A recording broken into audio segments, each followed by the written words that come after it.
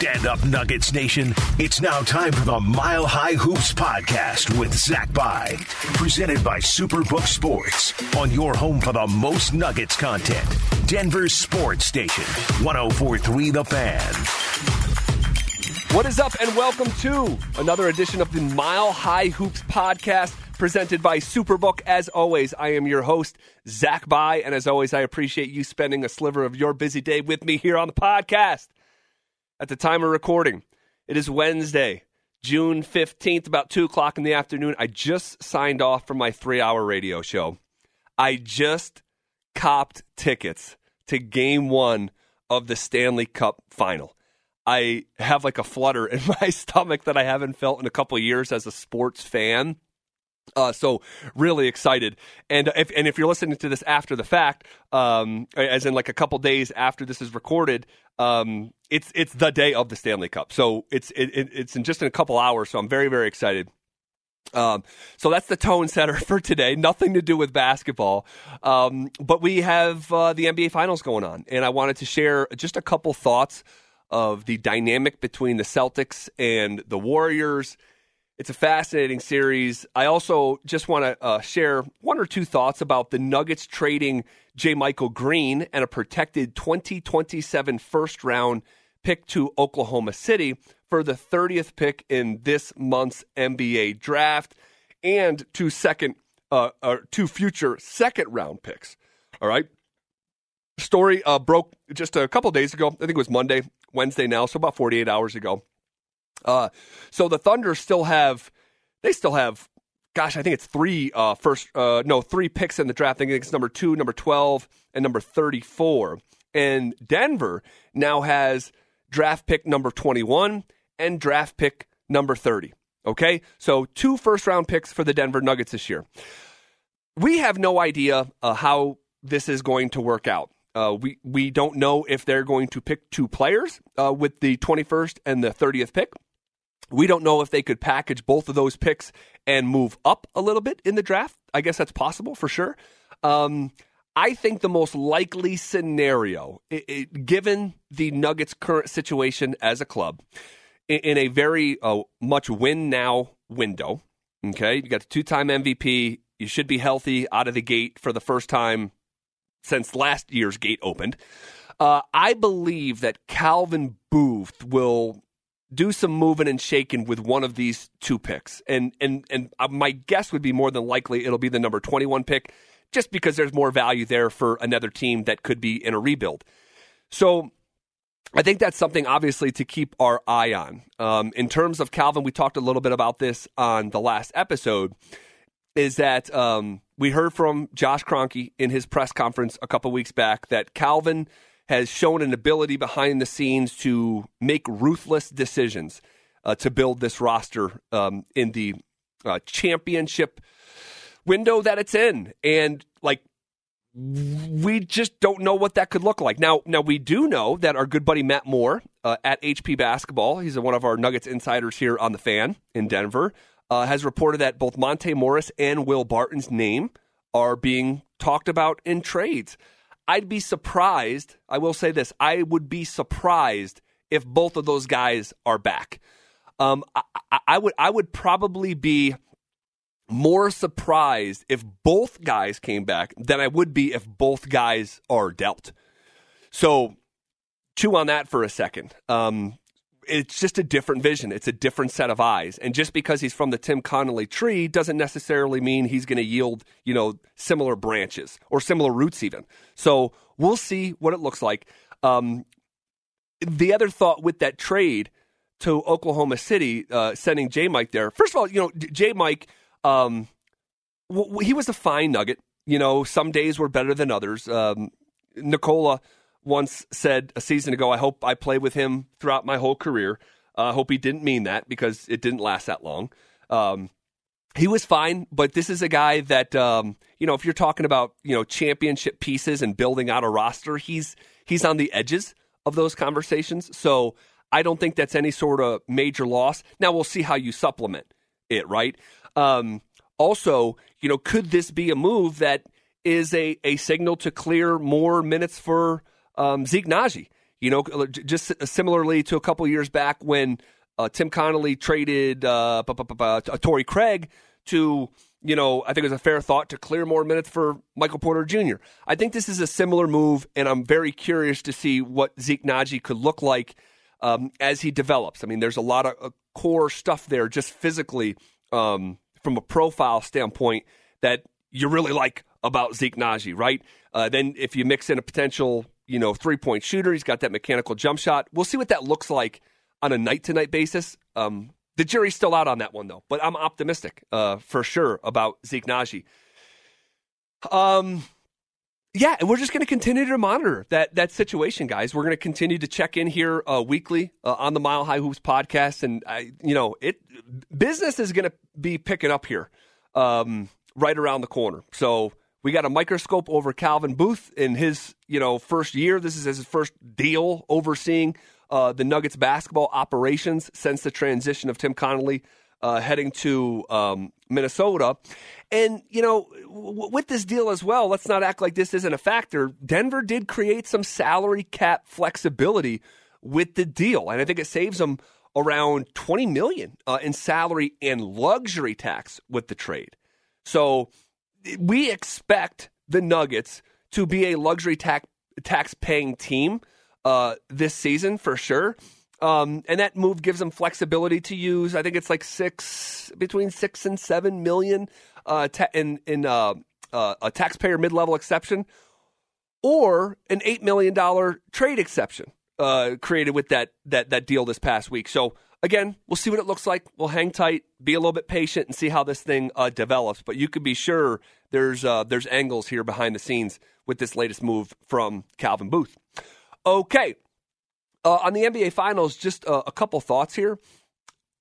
One, okay, I could probably do an hour here on this, and I'm not going to, because I want to skedaddle to downtown and see what that scene looks like ahead of Game 1 of the Stanley Cup Final. First time in 21 years for the Avs.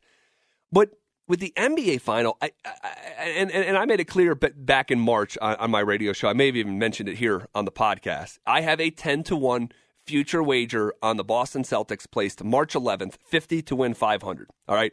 So I am rooting for the Celtics, but I'm not just like rooting because I'm a fan of the Celtics. I'm not. I thought, and maybe do still think, that they have, not sure yet, but championship makeup. Okay. I thought they had the traditional makeup of a team that can win it all. You have this all-pro scorer, this blue-chip talent, all-NBA player in Jason Tatum. You have to have that on every single championship team, and that box was checked. Do they have a secondary, scorer? And he's a big, long, athletic wing that can guard the perimeter in Jaylen Brown. Well, that's a check mark as well.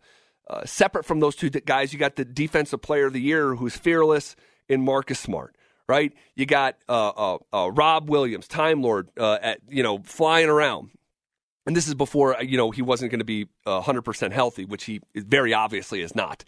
They have the tenured experience of someone like Al Horford. I mean, Derek White, what he's added to that basketball team, was pretty cool to watch. I mean, you could kind of go through it, and I said, okay, these guys look like they have the makeup, and then, aside from like the talents and the physical makeup of the team and what it looked like, what it profiled like, they had shown me in these NBA playoffs that they had the mental makeup of a champion, like the DNA of a champion.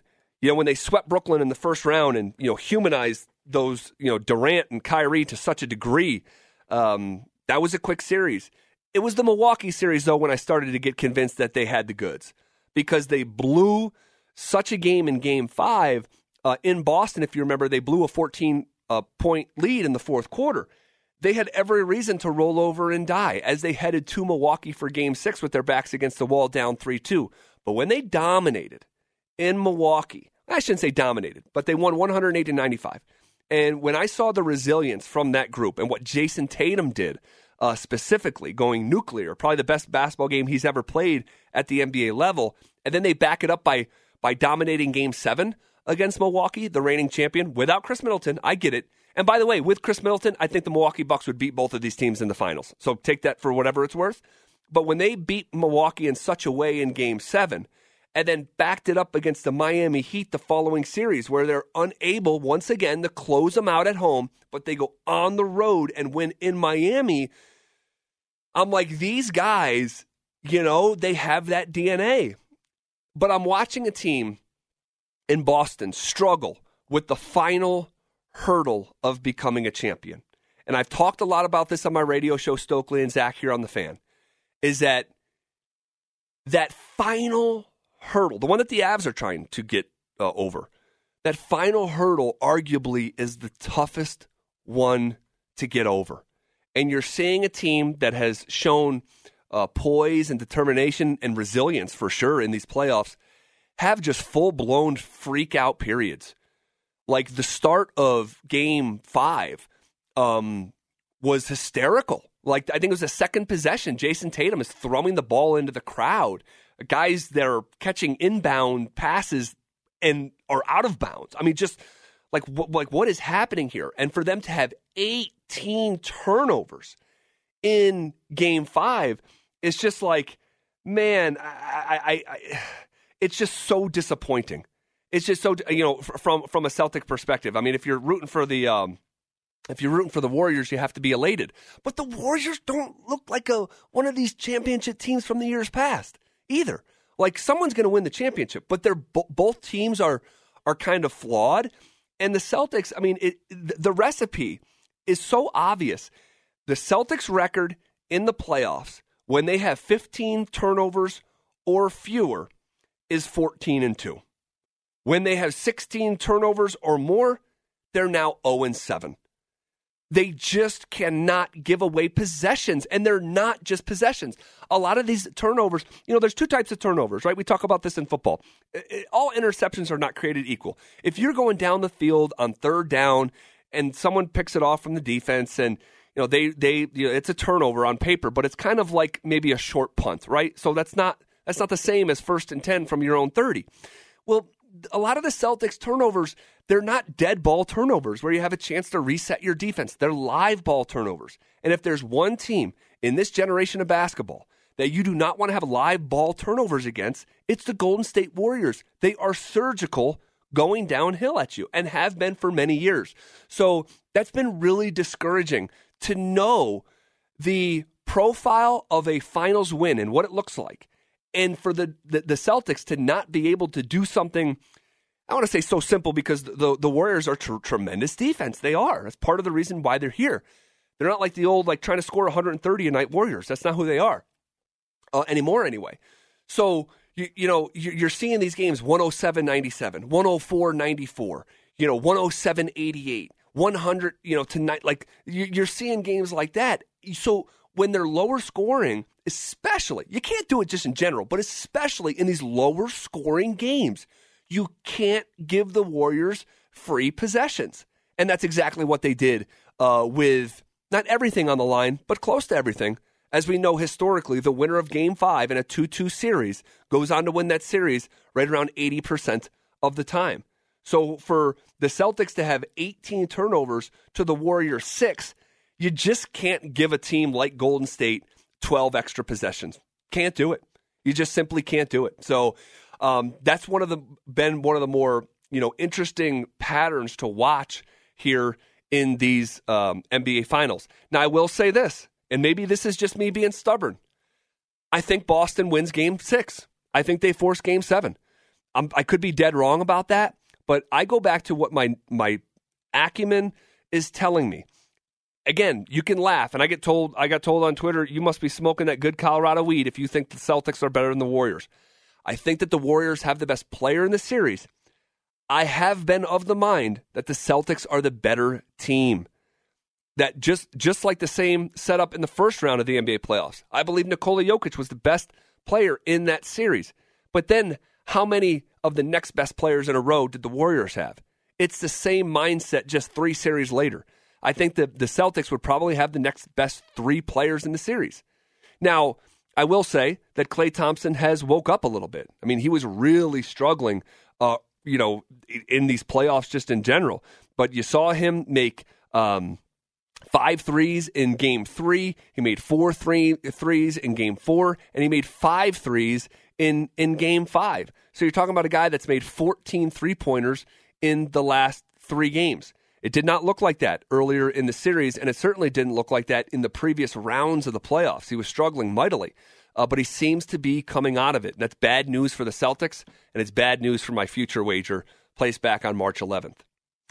All right, we will keep it there for now, a little abbreviated version of the Mile High Hoops podcast. I appreciate you spending your time with me, as short as it was here today. If you don't mind, rate, subscribe, share with a friend, all that great stuff. It's always appreciated from my friends or from my end. And I also appreciate my friends at Superbook.com for lending their support to this podcast. All right, we'll leave it there for now. And you know that whatever happens in the rest of these NBA Finals and whatever happens next in terms of offseason transaction with the Denver Nuggets, we'll be talking about it right here on the Mile High Hoops podcast.